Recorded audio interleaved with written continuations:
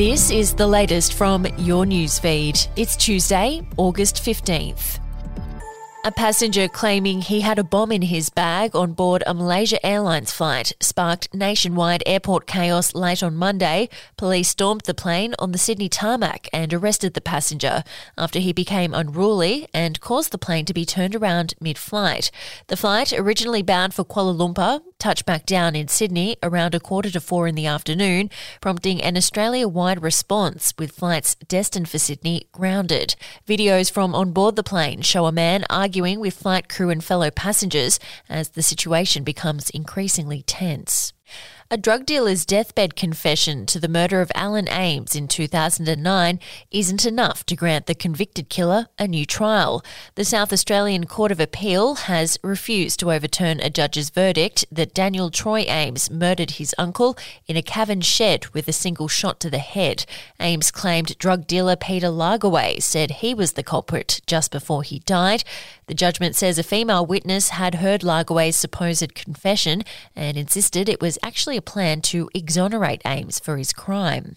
The Victorian woman who cooked a deadly beef Wellington lunch that killed 3 people has claimed she bought some of the mushrooms at an Asian grocery store she can't recall the name of. Erin Patterson has also admitted to lying to police about when she dumped a dehydrator her husband's accused her of using to poison the victims. It's believed homicide detectives did not take the statement from Ms Patterson, but her lawyers sent them a copy. It's previously been reported that Ms Patterson gave a no-comment interview to police after the deaths. She said in her statement that she regretted refusing to speak. We'll be back after this.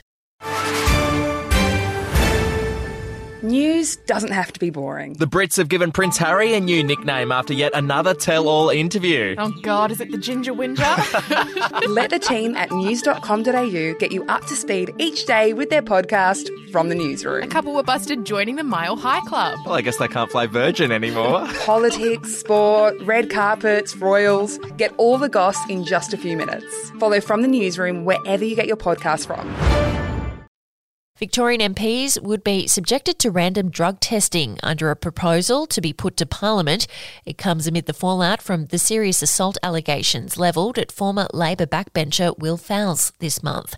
Upper House MP Nick McGowan will move the motion, calling for an all-party and crossbench committee to be established to develop a workplace illicit drugs policy for MPs.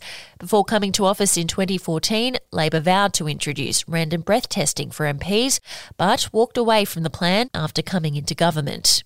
And the next generation of Matildas players would have dedicated female facilities at local sporting clubs under an investment made by a future coalition government led by Peter Dutton. The opposition leader will today announce the new election commitment designed to boost female participation in sport as he takes a swipe at Anthony Albanese's calls for a public holiday in honour of the Matildas if they win the World Cup. Mr Dutton will argue long-term investment in sports infrastructure is a better way to honour the achievements of Australia's elite female athletes. And we'll have an update to your newsfeed tomorrow.